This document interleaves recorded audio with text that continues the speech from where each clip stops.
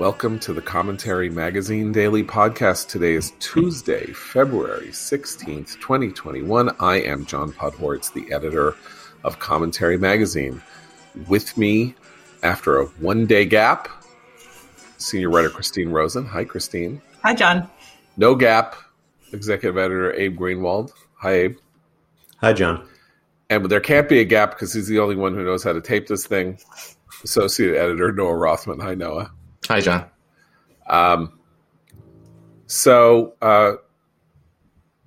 only thing that comes to my mind to start is that there's a poll out from Siena. I know we hate polls and we don't trust polls. I trust polls when the margins are large and when they're not doing a head-to-head pick of something. I think they can still, what they can tell you is how, very accurately how a close election is going to come out, but they can tell you other things. And so there is a Siena poll about a monthly poll that comes out from Siena, which is a New York State college, about the Andrew Cuomo's general approval rating in relation to the coronavirus. And despite the controversy and horror of the revelations that he and his administration lied about nursing home deaths and misallocated them deliberately, it would appear. He's still at around 62% approval. 61% approval, down from 63% approval last month. Getting positive grades for communicating with New Yorkers, 67 to 33, providing accurate information, 61 to 36. He gets mixed grades for managing the vaccine rollout, 48 to 49, and implementing the right plans for reopening New York. But they do give him a negative grade, 39 to 55, on making public all data about COVID deaths of nursing home patients. So what this tells you is the public is able to look at the Cuomo lie, say it's bad, and yet it has absolutely no effect on his public opinion rating. So I want to give you guys a thought experiment. We keep talking about negative polarization. What about positive polarization in this sense, which is that people make up their minds about something and then their minds stay made up? In other words, it's not that. So you have liberals in New York. They have a liberal governor, and they, having decided that they're fine with him, they're fine with him. And it's not really that they're, evil Republicans that they need to own by saying what they're saying. They just, they like it. They made their decision. It's like they liked the movie. They're not going to decide later that they didn't like the movie. I think it still has to do with negative partisanship. I'll tell you why.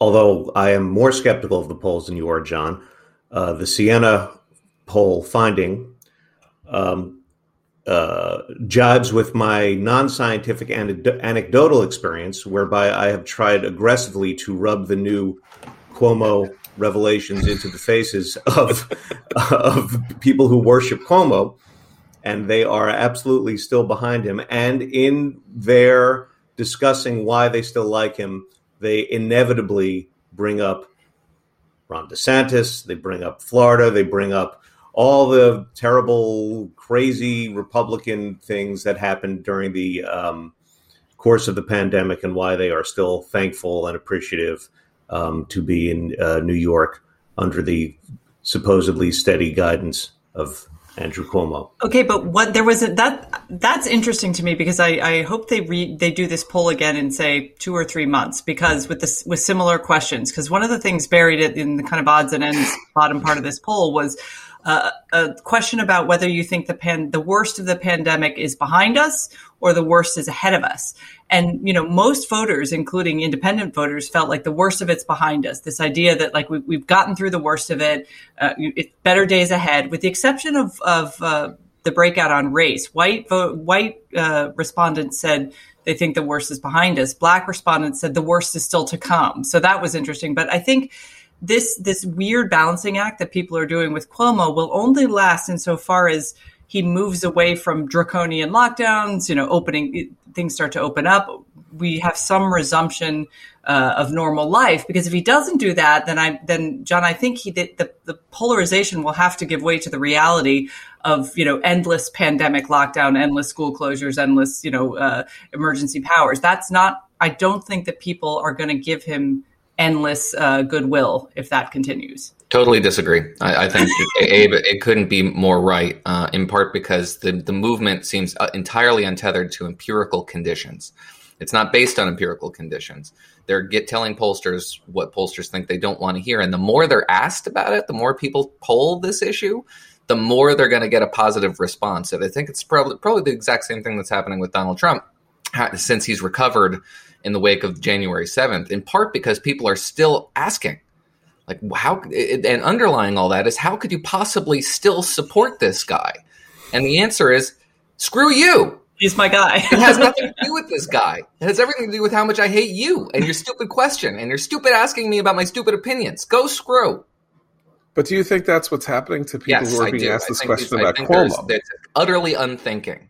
I totally agree with you. I totally agree with you about Trump and the Republicans. And, I think this is a long-standing fact about what has happened in polling, is that, we've discussed this question, whether people lie to pollsters, whether pollsters do what they, and all of that. I don't think people lie to pollsters. I mean, I think people lie on public opinion surveys because they say things they think they should say sometimes, so social, what is that, acceptability bias or some term like that. But clearly people on the right have become very literate in including, yahoos and crazies and QAnon people and all that, maybe more than most, to the meta meaning of in American politics and what they're being asked if they're being asked certain types of questions. And they answer the questions in a way that is potentially the most provocative way they can answer it, which is sort of like goes against what we tend to understand about human nature, which is that it's not that confrontational. People in actual exchanges or something that aren't that confrontational, but that they want to make a point. And we're seeing this now, and this is the $64,000 question about the Republican Party. Trump's poll numbers remaining high in the wake of everything of the last 3 months. Not as high as when he was president. In other words, he has like a approval rating among Republicans around 75%. That was, in the 90s in the months before the election. So the idea that he hasn't lost a step or anything with the Republican Party is not true. Still, it is, astonishingly high. And, that question, people are asking Republicans this question, do you like him or do you not like him? Hi, I'm from a polling firm. And they're not going to give a pollster the satisfaction of expressing doubts because that guy who's calling them is not on their side. But it gives Democrats not enough credit to suggest they're not sophisticated as Republican voters. I mean, even say that sentence out loud makes it laughable. They too understand the dynamics here. All of us have been privy to the same information environment since May. They know that there has been an effort to create a cult of personality around Andrew Cuomo to contrast with people like Ron DeSantis and Donald Trump and half a dozen other Republican governors. And they're evaluating Andrew Cuomo not based on the empirical metrics that we're all privy to, but how he contrasts with those people. And they want to convey that to pollsters and create a contrary narrative that is disseminated in the press. They're as sophisticated as anybody else. And also, don't forget, Cuomo was a leading figure of negative partisanship. He was the champion of gloating when he thought he had the opportunity to point out that some Republican governor wasn't doing the job that he or she should have been doing. And so his supporters take the very question as Republicans pounce, and I'm not going to let you pounce. Very interesting, I think. Meanwhile, let's talk about Ron DeSantis for a second, because he released, one of these new weird pseudo event things where you put out a speech on Twitter or you put it out on YouTube. The tweet that accompanied it says, Florida schools are open and every parent has the right to send their kids to school for in-person instruction. Those who insist on keeping the schoolhouse doors closed are ignoring evidence and placing special interests ahead of the best interests of children and families. So, Abe, you mentioned that your interlocutors, bring up the counterexample of Ron DeSantis, but we do have this. Florida has its schools open, and there are no super spreader events in Florida. Florida's case rate remains better than even in the wake of the bad outbreak. Was better than the bluest states with the toughest lockdowns.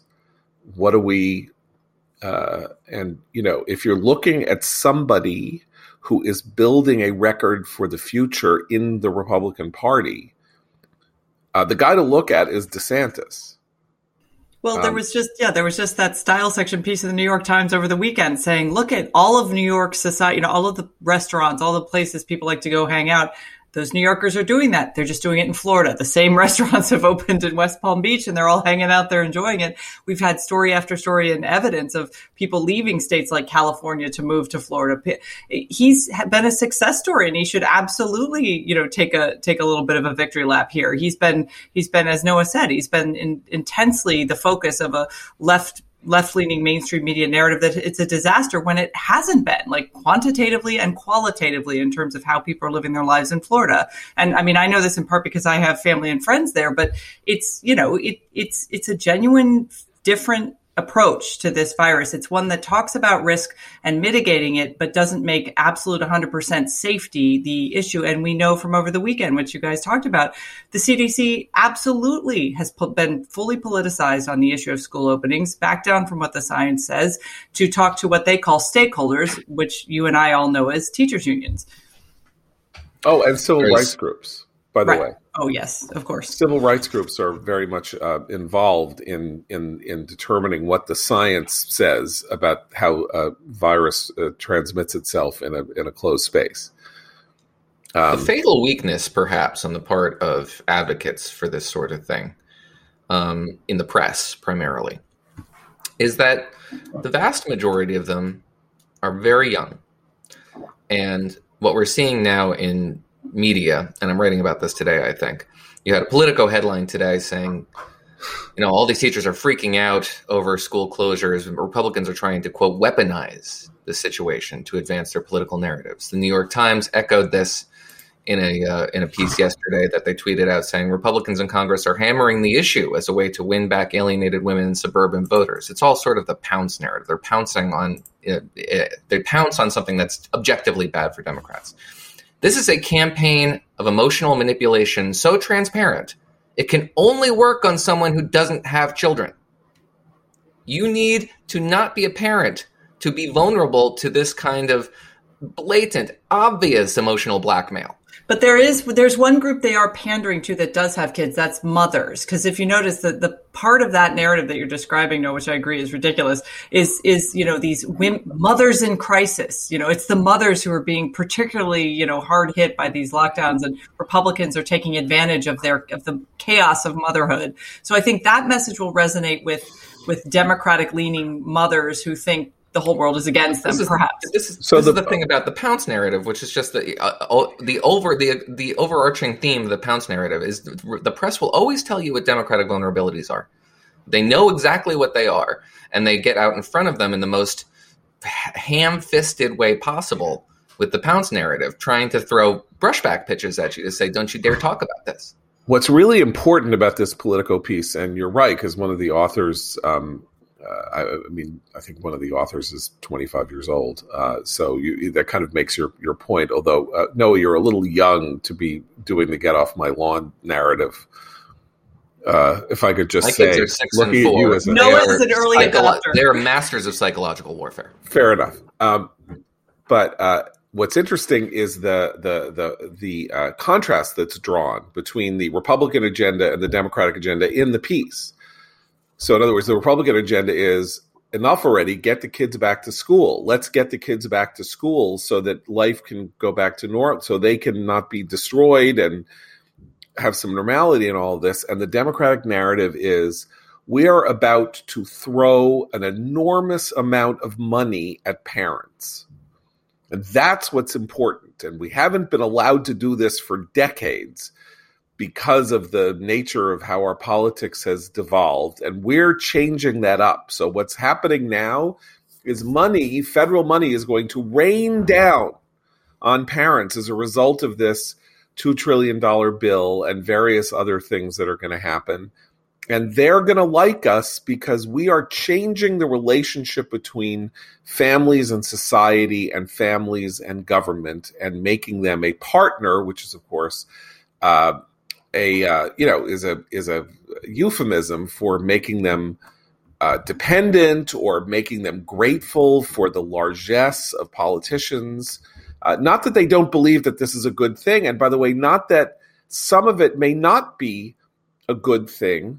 If you believe that there is a social interest in helping parents of small children avoid being mired in poverty or something like that. It is true that the purchasing power or the value of a lot of the child tax deduction and various other things has been degraded over time, and so therefore restoring it to the level that it once was, in sort of in relative dollar terms, is something that I think actually most people support if you're not going to have a flat tax. But even so, you have Republicans saying right now, the facts say open the schools, our kids are dying. Kids' brains are atrophying. Their social skills are dying. They're depressed. People are having to take their kids to emergency rooms because of mental health issues. All of that. And Democrats say, the cavalry's coming in the form of money, so don't worry about it. I mean, that's an interesting kind of pretty stark division. I mean, we keep talking about how we have false, our politics, everything is symbolic, right? There's all this, it's all do you kneel or do you not kneel before a football game? That kind of stuff.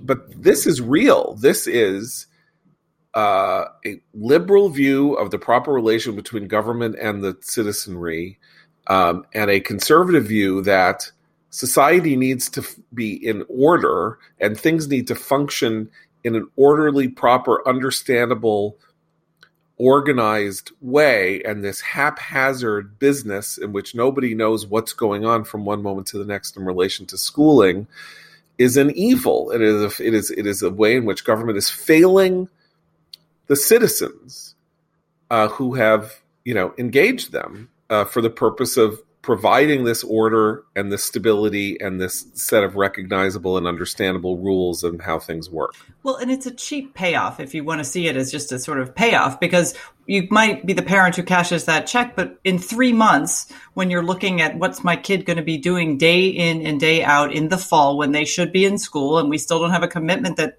some of these teachers are going to go back to school, when that kind of chaos and ambiguity reigns, the check that you might have spent is going to feel a lot less like an answer, right? And at the same time, that wealthy parents can opt out of this and already have. So they know what they'll be doing all summer. They'll know what they be doing in the fall when their kids are back in school 5 days a week. And it's the most vulnerable folks who can't afford those options who will be trapped. And having a check in your pocket, although very nice and extremely crucial for a lot of families right now, isn't an answer to that problem. So the problem will still be there unless the administration will actually take on the unions and these local officials will really take on the unions.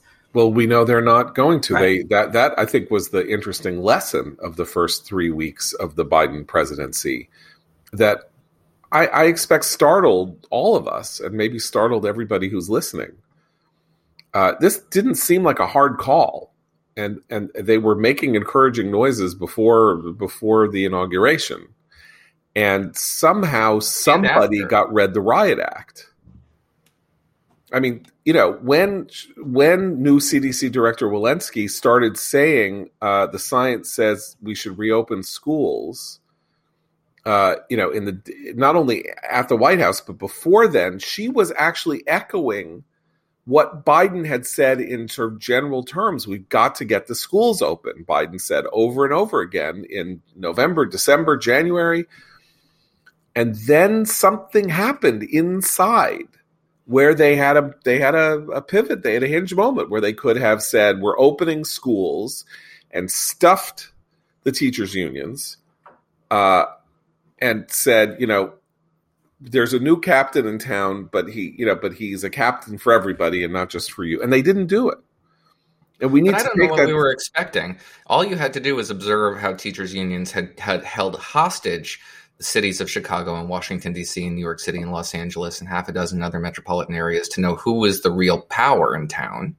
We knew Joe Biden was a weak president going into this presidency. We've been shown countless times that he is a weak president without any coattails, without a whole lot of well wishes on the part of his constituents on the left, that he's a placeholder. And they're seeking to fill the vacuum that has been left by a very weak executive with bribery, by bribing you with your own money. It's not going to work. How much is your child's mental health worth? We don't know how Biden world works. We really don't. And, it's going to take Bob Woodward writing his first book in the middle of next year or something like that to get some sense of how this works. But what if it's just as simple as Dr. Jill Biden talking, the educator talking in Joe's ear and saying, you cannot expect that our teachers, they're our heroes, they're the front line. And, let's face it. I mean, they're so scared and, we can't expect them today. That's, and then he's like, you're right. I mean, we don't know. I mean, you're looking at this as, Biden is, is Muriel Bowser, or Biden is the mayor of Chicago, whose name Lori Lightfoot. But he's not even doing what they've done. I mean, even Bowser, as incompetent and foolish as she is, right? But this is my point. I don't need a Bob Woodward book to believe the evidence of my own eyes. Okay, wait. This is right before us. You already now you're seeing murmurs of dissent from places like Vox. The outrage is building. They're desperate for Joe Biden to pick a fight, and he doesn't have a fight in him. Right. But in Chicago, in Washington, these unions have a very outsized political effect. I mean, as unionization itself has declined, public sector unions have grown because there are more public sector employees, there are more people working in schools and things like that. And so to the extent that you cater to a trade union movement, even though these are not trade unions, that this is whom you cater to, and they are responsible for, represent quite a lot of people in these municipalities. Joe Biden got 81 million votes. There are 4.2 million members, I think, of the educational teachers unions. Like, he is not in power terms. He is not beholden to them the way he is appearing beholden to them. And so I think something else is going on here that isn't just explicable by the classic dynamics of democratic power politics. Before we get, go ahead, Christine. I was just going to say that one thing that we haven't explored, that I think you see it on the margins, that they don't actually say it out loud, but the equity talk that he says will infuse his whole administration. If you look at the number of non-white parents who are fearful of their kids returning to school, and certainly the number of non-white teachers who express that same concern, and there's an issue of race here that I think might explain in part their tiptoeing around just saying we need to open things up, even though those kids are actually the ones being harmed most egregiously by these policies. So look, we're talking about Joe Biden and what it means to be president. And I want to commend to you the latest podcast from our friend Dan Senor, his podcast Post Corona, that I've been telling you is one of the most vibrant and interesting new podcasts on the market, available at the iTunes Store and app and Stitcher and Google Play. His latest episode is with John Dickerson of CBS News, whose latest book, The Hardest Job in the World, is about the presidency, and the discussion that he and Dickerson, who is a sprightly, amusing, smart, and politically uncategorizable guy, I would say, is this question of whether or not, as we've been hearing for decades, is the presidency too big a job? Does it have too much power? Are the tentacles of the executive branch too spread out? Can a person corral them, contain them, control them, and run them? And particularly in the middle of a crisis and then coming out of a crisis, what is it that a president can or should or will be able to do to affect not only change, but to provide continuity? And it is a terrific discussion. It follows discussions Dan has had with Neil Ferguson about the history of pandemics, Adam Grant about the business psychology of pandemics, Billy Bean about sports in the pandemics, me about Broadway and popular culture in the wake of the pandemics, Reihan Salam of the Manhattan Institute about crime in New York and New York in general, whether they'll come back after the pandemics. It's just great. Post-corona, Dan Senor, go to your podcast provider and subscribe. And we thank Post-corona for sponsoring the Commentary Magazine podcast. Let me talk about something else. I'm calling an audible because we didn't even discuss this in the pre-show or haven't discussed it at all, but because we're talking about the discontinuities of the Biden administration, we have a weird thing going on in Foggy Bottom at the State Department. We have and at the White House. So it's now 3 weeks or a month or something like that, and it's increasingly clear that Joe Biden has decided that he is not going to call or talk to Bibi Netanyahu, the Prime Minister of Israel, whose relationship with Bibi, he has bragged during the course of his campaign that he has known him for 40 years. When he was a senator, Bibi was, the number 2 in the embassy in Washington, or he was at the UN, and they know each other, they're friends, they're friendly, and all this. And yet he is like a U.S. ally that Biden not only hasn't called, but there's a very pointed effort to make it clear somehow, without being confrontational, that Biden doesn't want to make this call, or they're not having a call. Now, there could be a couple of reasons for this. Bibi is under indictment right now, is standing trial on these 3 corruption charges. There's a campaign going on, political campaign in Israel for another prime ministerial election, party election, and so maybe Biden doesn't want to be viewed as putting his finger on the scale by dealing with Bibi, even though he is the prime minister. But you have to add to this stuff that's going on at the State Department, where Robert Malley has been appointed the lead negotiator on Iran. Robert Malley, an Obama administration official and Clinton administration official who in part came to prominence by denying Bill Clinton's account of the failure of the U.S.-Israel-Palestinian discussions at Camp David in 2000, where Clinton said it was Arafat's fault. It had been Arafat's fault that the negotiations fell apart and that the Intifada started. And Malley wrote a piece in the New York Review of Books saying Clinton was wrong, that it was Israel's fault. He is said to be incredibly adept, able, smart, knowledgeable. But he was part of the team that negotiated the JCPOA, the Iran deal.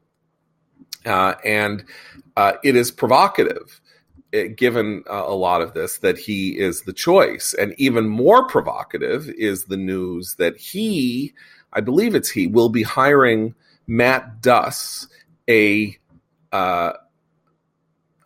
think it's fair without moral suasion or, moral to say that he is an anti-Israel force in sort of the Middle East think tank and blogging world. So much so that he was fired, I believe, or demoted by the Center for American. He was a blogger at some liberal think tank and basically got canned because he was too. Because he said things that crossed the line into, borderline. I don't know.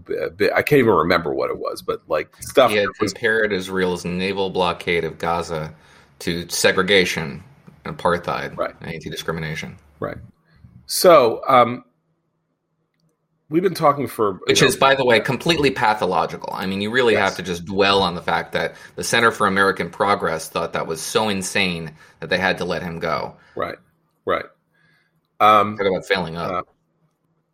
So you've got these two very anti-Israel voices that have gone into roles in the State Department under Tony Blinken, and who has said encouraging and proper things about some of these things. What do we make of it, Abe? Well, remember, in governance and in foreign policy especially, optics really matter. So whether or not the Biden administration eventually follows up this period of chilly silence with Bibi, with policy or sort of conduct that we can support. This still says something. A huge part of, especially the early days of the Obama administration's dealings with Israel, were also typified by poor optics. Don't forget there was Obama keeping Bibi waiting at the White House for some crazy amount of time before speaking with him.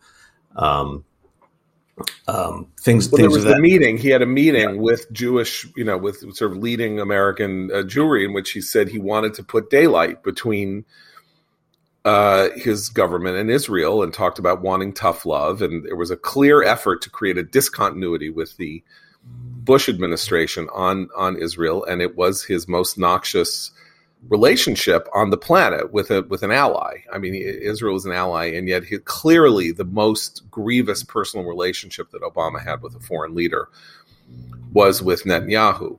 And of course, go ahead.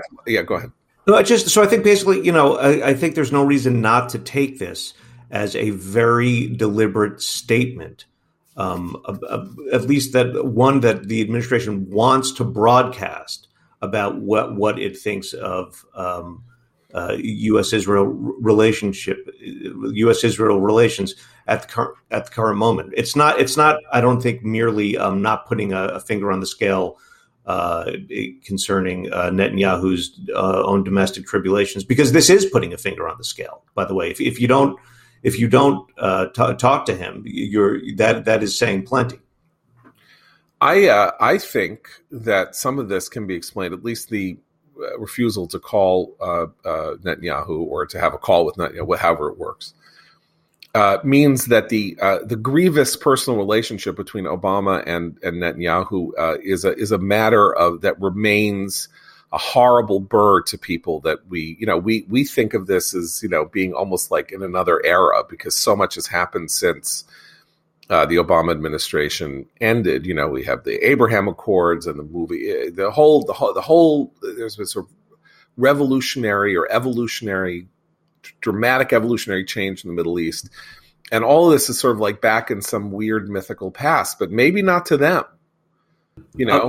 Also, it strikes me that as I've said several times in this podcast, I think we've all said, I think it would be very difficult for the administration to reverse the actual policy gains that were enacted during the Trump administration regarding Israel. They are kind of relegated to gestures like this. Optics is kind of the field in which they can knock Israel more readily than in policies, precisely because the policies they would seek to reverse would be so problematic for the U.S. to do so. I mean, the real question here, the optics are the optics, so it's also a message to Biden's own the people who care about this, who are relatively small in number in the United States, you have sort of like pro-Israel activists and anti-Israel activists and people like that who sort of pay attention to these issues of who's being hired for non-confirmable positions in cabinet departments. I mean, that's kind of like we're already going way down the list of, people who will understand what this is. But the question is, do they want to convey a message to the think tank world, to the foreign policy establishment and all of that they want to figure out some way to restore some kind of antagonism between Israel and the United States, even though they have said they don't want it? Blinken has said he doesn't want it. The other way of looking at this is as a kind of like naive, starry-eyed goo-goo thing, which is like, look, no one's more knowledgeable than Robert Malley. I mean, he is universally acknowledged as the most knowledgeable. He speaks Farsi, he speaks Arabic, he speaks Hebrew, he speaks Swahili, he speaks, Martian,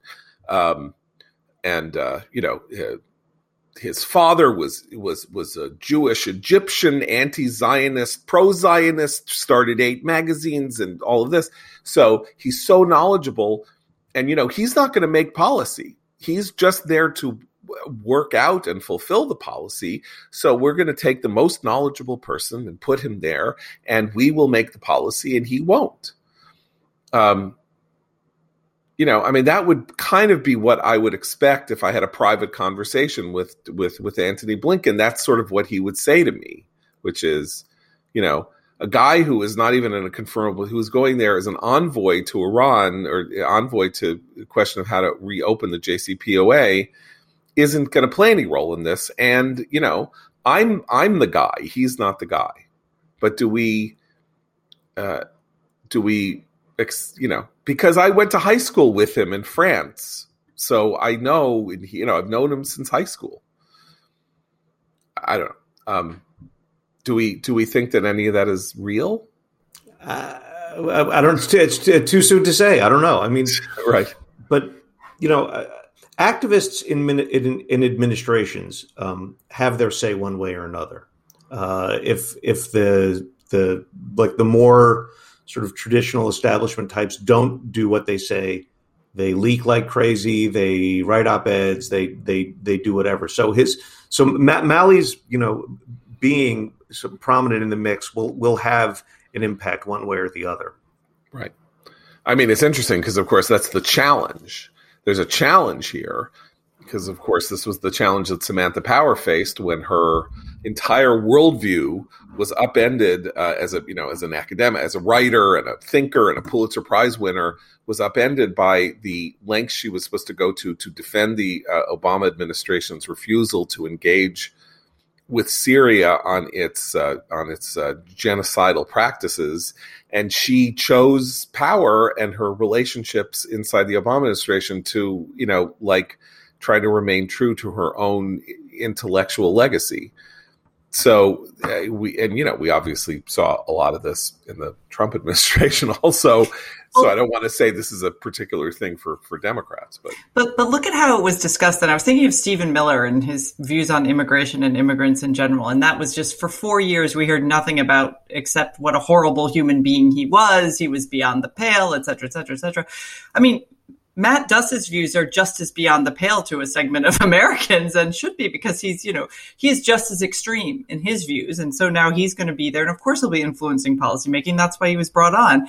And it's interesting to me that we find less attention and focus and concern about these folks now, because it's the Biden administration, certainly on the part of the mainstream media. But there's a whole story developing now in terms of how you cover these people who are kind of co-opted by the power they embrace as officials and the CDC director, of course, is the most recent example, but we'll see many of these in foreign policy. People who had a principled view of how they should go about doing things, then gain power and the pressures that power brings to bear, and the pressures that Biden's reelection needs and whatever interest groups he's pandering to need, mean that they have to make that choice. And yes, Samantha Power is a perfect example, but this is going to be a problem for Blinken if the people who are around him are happily willing to cave on principle or not, or pursue their activism, and he's the one who's going to be made to cave. I don't know. I think it's something that's really worth watching in terms of how these folks embrace their power or don't, and how they're treated by the media in terms of the level of criticism they get for exercising that power. I don't see enough of that yet in terms of people like Duss, for example. Well, it's always the moments where the rubber meets the road that we learn this. In theory, you can get all sorts of penumbras and emanations from appointments or sentences that are allowed in documents that might have been edited out at another time or something like that. But it's when there's a crisis, when there is a moment at which Israel has to strike Damascus, or something, a cold war to a hot war starts developing on the border with Lebanon, if that happens, or something like that. Then what in that moment, what is the impulse? What is the theory that undergirds the impulse to how you respond? Who are you responding to? Where is the anger expressed? And all of that. That's where we'll know. But I do think that this Bibi's friendship with Biden will save us, or something like that. Us, I don't know who us is in this context, but I mean that that's a serious and he was there for 8 years, and that Biden was kind of obsessively hated. He hated Bibi personally, and Biden is loyal, and I assume he hated him by the end of the administration also, and he's standing there saying, I'm not giving him the time of day. When it was helpful to him, he would talk about the relationship with Bibi when he was, like snoring after Jewish votes and, philanthropy, donations or something like that, but not fully and not completely. So this is something that bears watching. There's nothing yet. I can't jump on it yet, but it bears watching. And my guess is it's not going anywhere good, but who knows? The silence is only a bad sign. There's nothing good about it. Yes. Right. Abe, let me ask you something. Why did just 4 companies control 80% of the U.S. meat industry? Because big food crushes the little guy. You can help change that with today's sponsor, Moinkbox.com. Why are 97% of the chicken served in the U.S. dipped in chlorine? Simple, because big food doesn't have the same quality standards as the family farm. That's why you need Moinkbox.com, which delivers grass-fed and grass-finished beef and lamb, pastured pork and chicken, and wild-caught Alaskan salmon direct to your door, helping family farms become financially independent outside of big agriculture.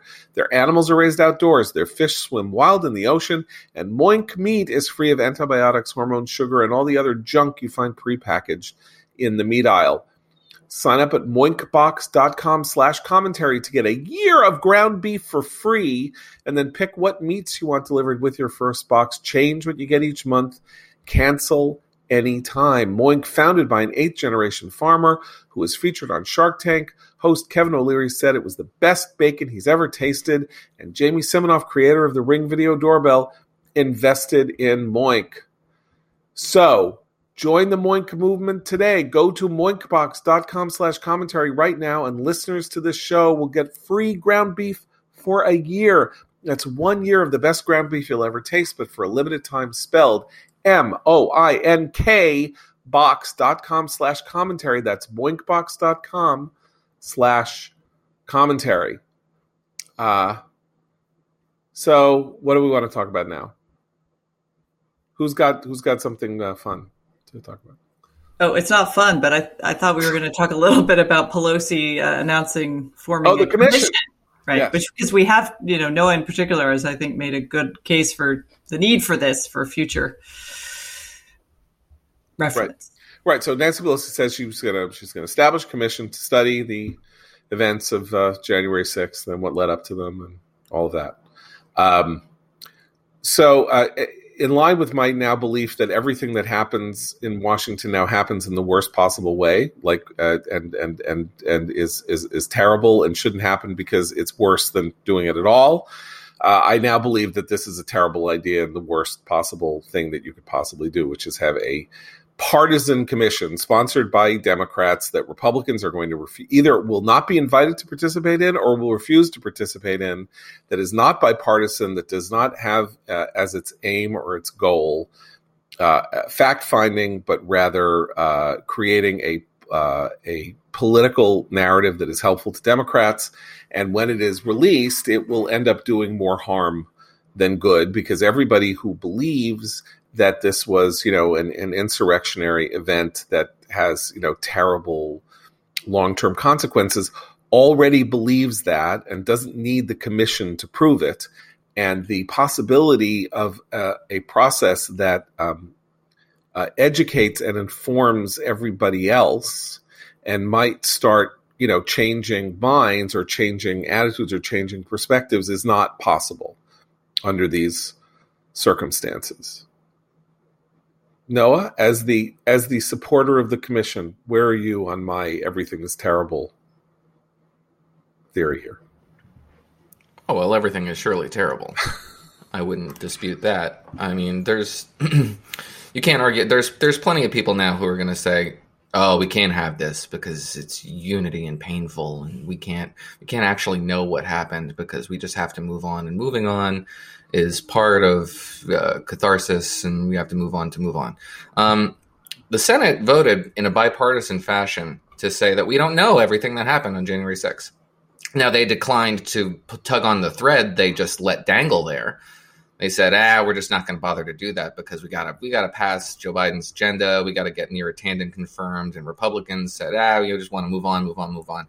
But they can't undo that. They affirmed definitively that we don't know all the details. And to fail to examine this would be a dereliction, a craven act of cowardice that defies the effort to establish a parallel.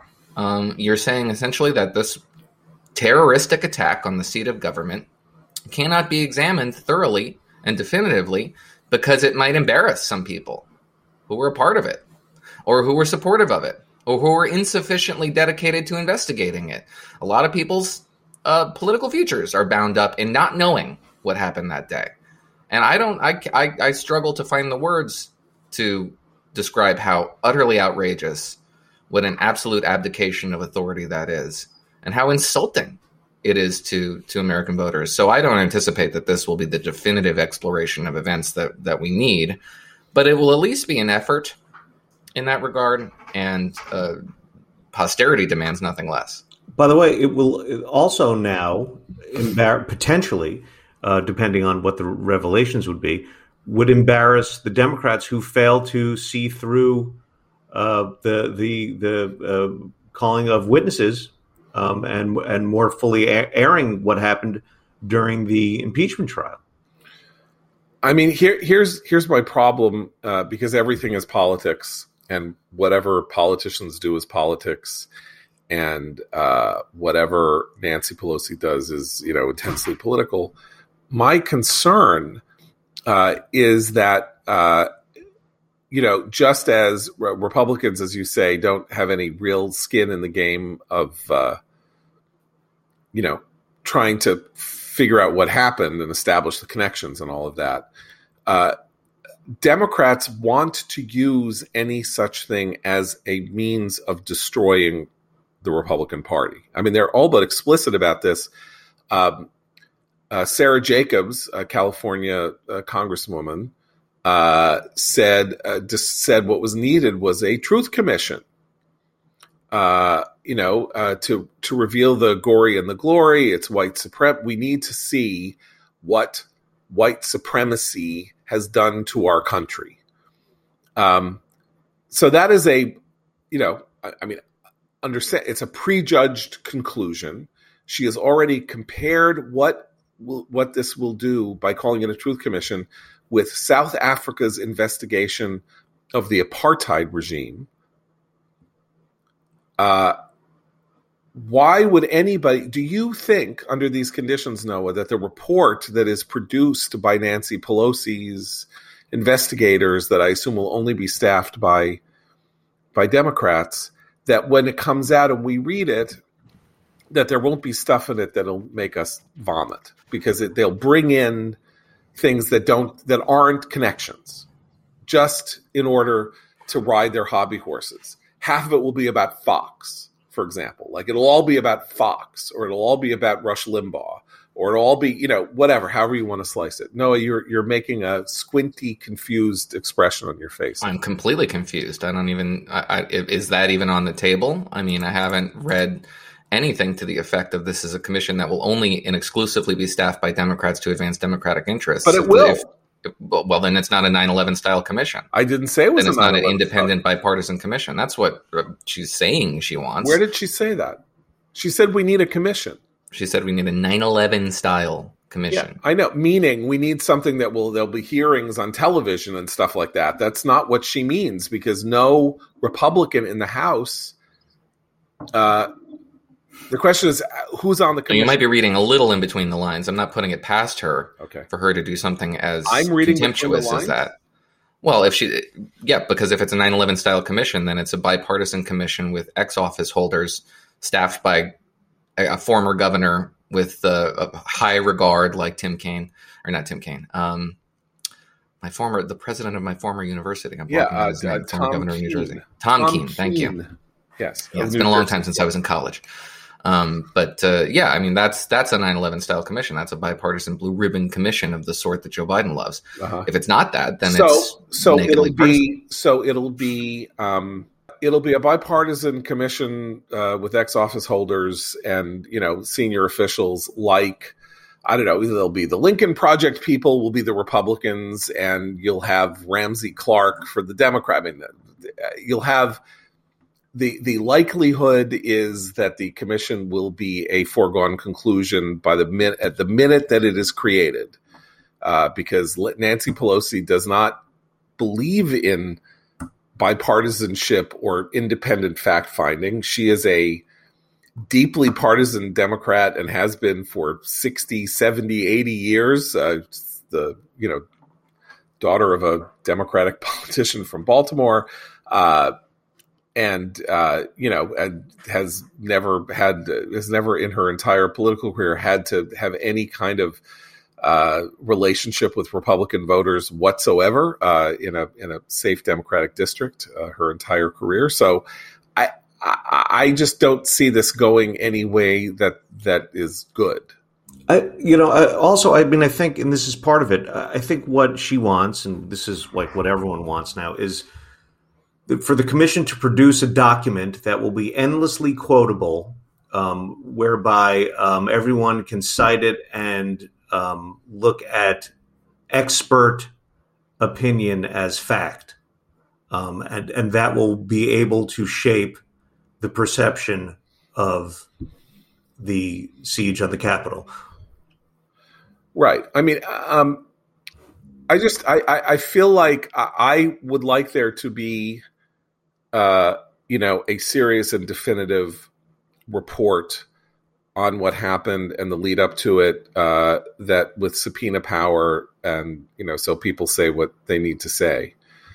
I just don't believe that, given the Republican lack of interest in pursuing any of these questions and the Democratic interest in keeping this alive as a hot political issue, to remind suburbanites, to extend the problems that soft Republican suburbanites had with Trump, and connect all of those feelings to the Republican Party in general, which may or may not be a legitimate thing to do, but nonetheless, that's what they want. That's what it will really be for. Can I give you an example that just came through my inbox? Because for my sins, I get on a lot of sort of progressive politicians' mailing lists. And Cori Bush has just sent out a fundraising appeal where she says, boasting about how much Congressman from Missouri, first term Congressman from Missouri. Yeah. She says, Cori is already leading the fight in Congress to hold Republicans accountable for the white supremacist insurrectionist attack on the Capitol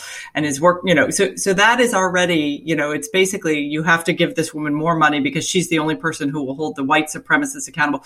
White supremacist is going to pop up in all of these fundraising appeals on the campaign trail for 2022.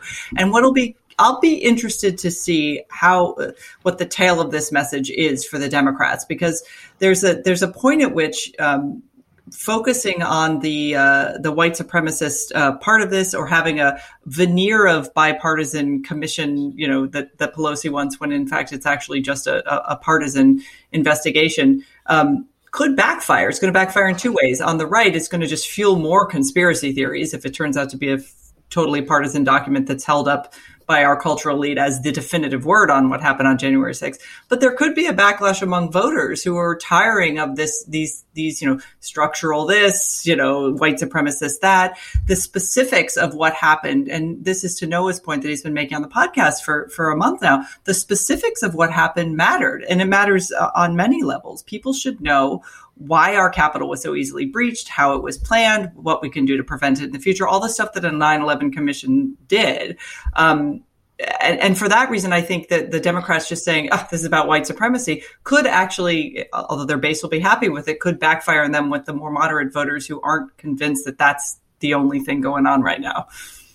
Well, I mean, let's try to apply some perspective here. They're enamored with this white supremacy nonsense, but Cori Bush is a backbencher. The progressive left is trying to push Democrats in this direction. They're actively trying to push it because there is resistance.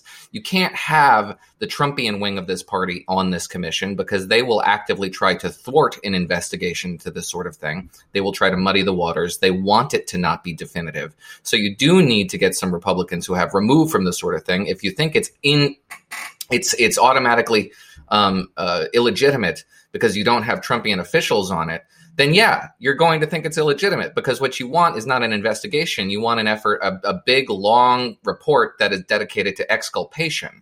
That is not what we need here. We do need ex-officials who are completely untethered to the political landscape right now. Former office holders, former governors, former members of the business community, people who have nothing, no stakes in the game, nothing on the table to lose.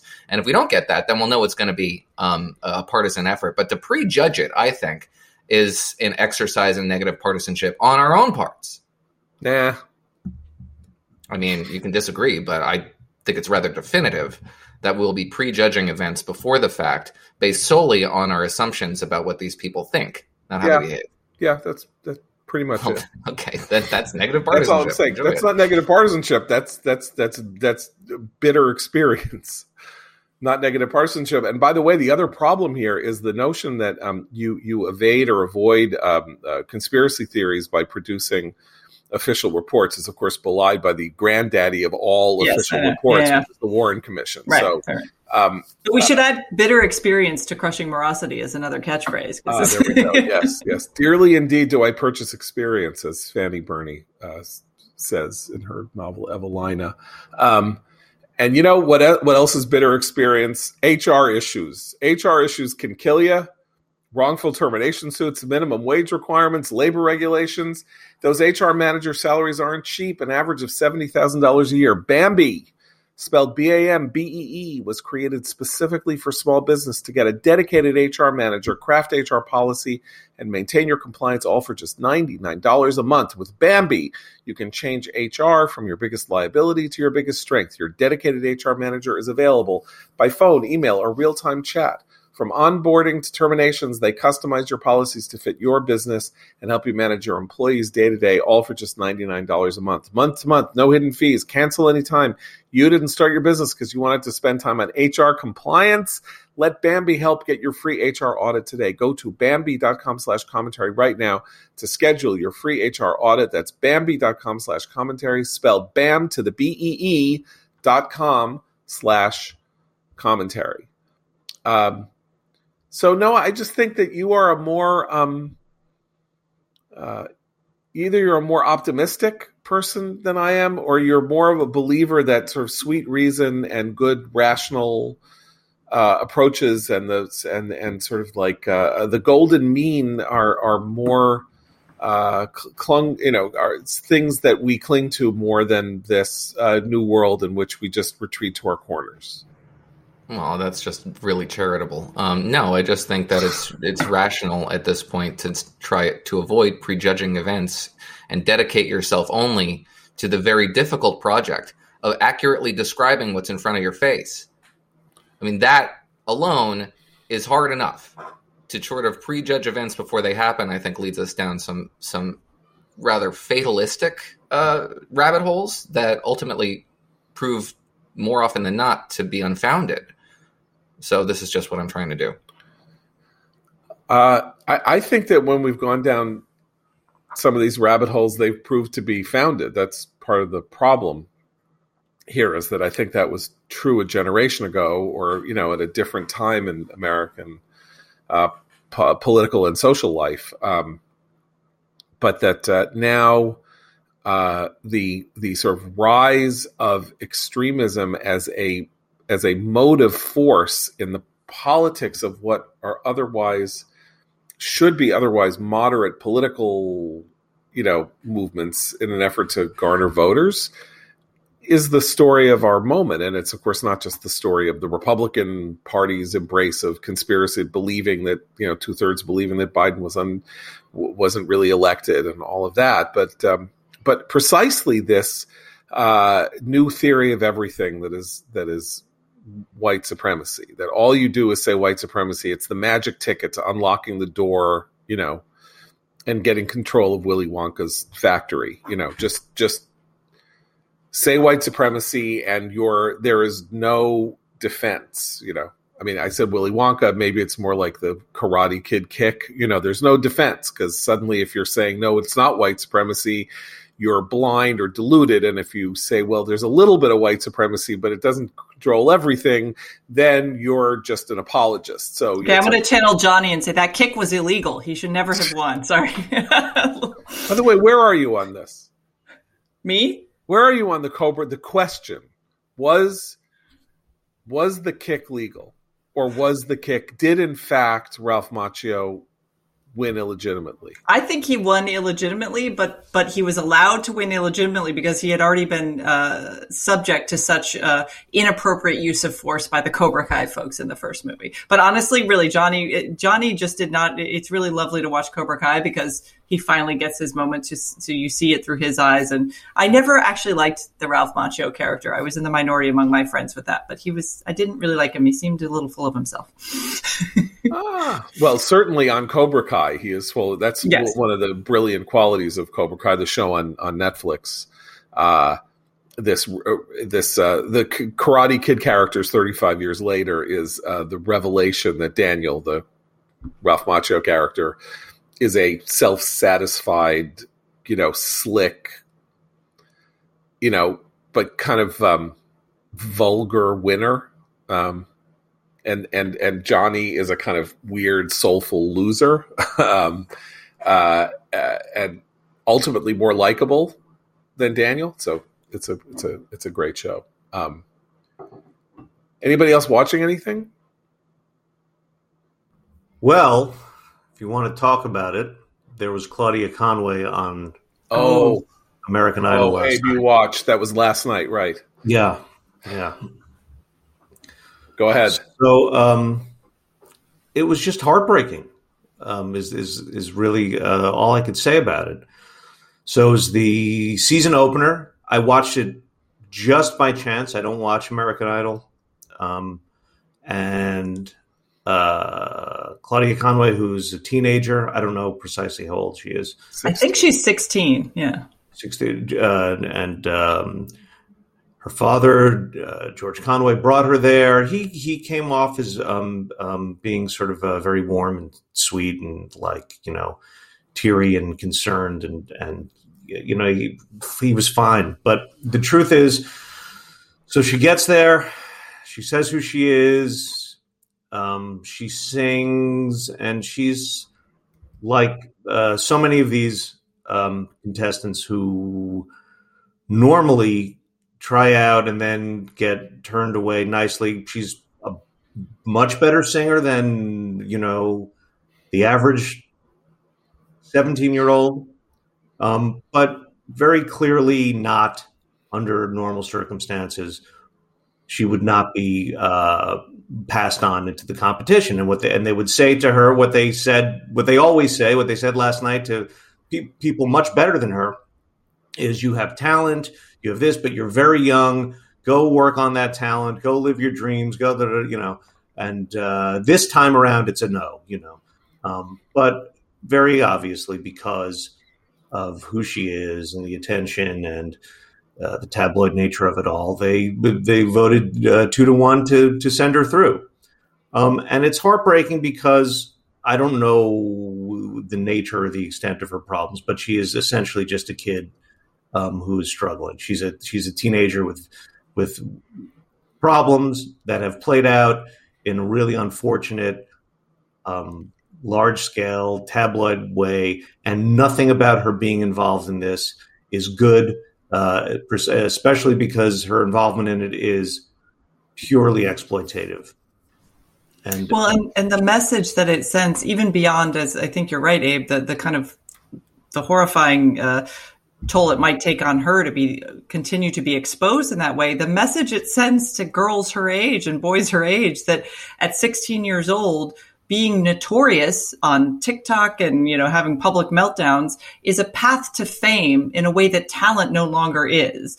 That's not a message that I think is a really good one for any kid in this country, to say nothing of one who's publicly struggled with some mental health issues. You know what? It's amazing you say that, because to another contestant, Katy Perry had said, if you don't sing this next song in the way that you really feel it or something, you'll just come across as someone who's famous on TikTok, and we're looking for an American Idol. That was what they said to another contestant. Yeah, look, the heartbreaking thing here is that our current reality has conspired to place this one teenager with a outrageously difficult family life that we know about in a way that we would never have known about it before, and known about her struggles and difficulties in a way we would never have known about them before, as she sends messages out into the ether about how she's being mistreated, about how she wants to be emancipated, about how she's being abused, and her parents conducting some kind of a public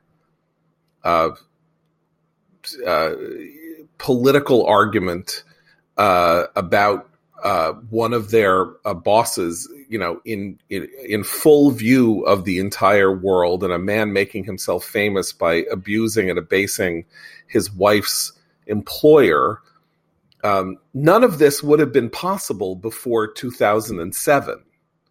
And we keep talking about what the human cost is of the rise of social media. And this is, in synecdoche, the cost.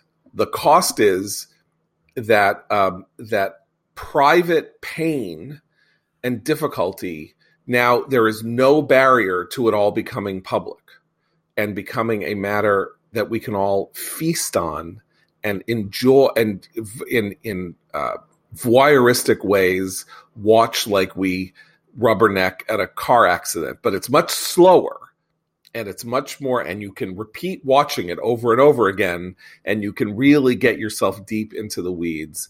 And it is, I have to say, it is disgusting of American Idol to have decided to do this with somebody who is a minor. That is to say, everyone in America understands that Claudia Conway is in emotional extremis.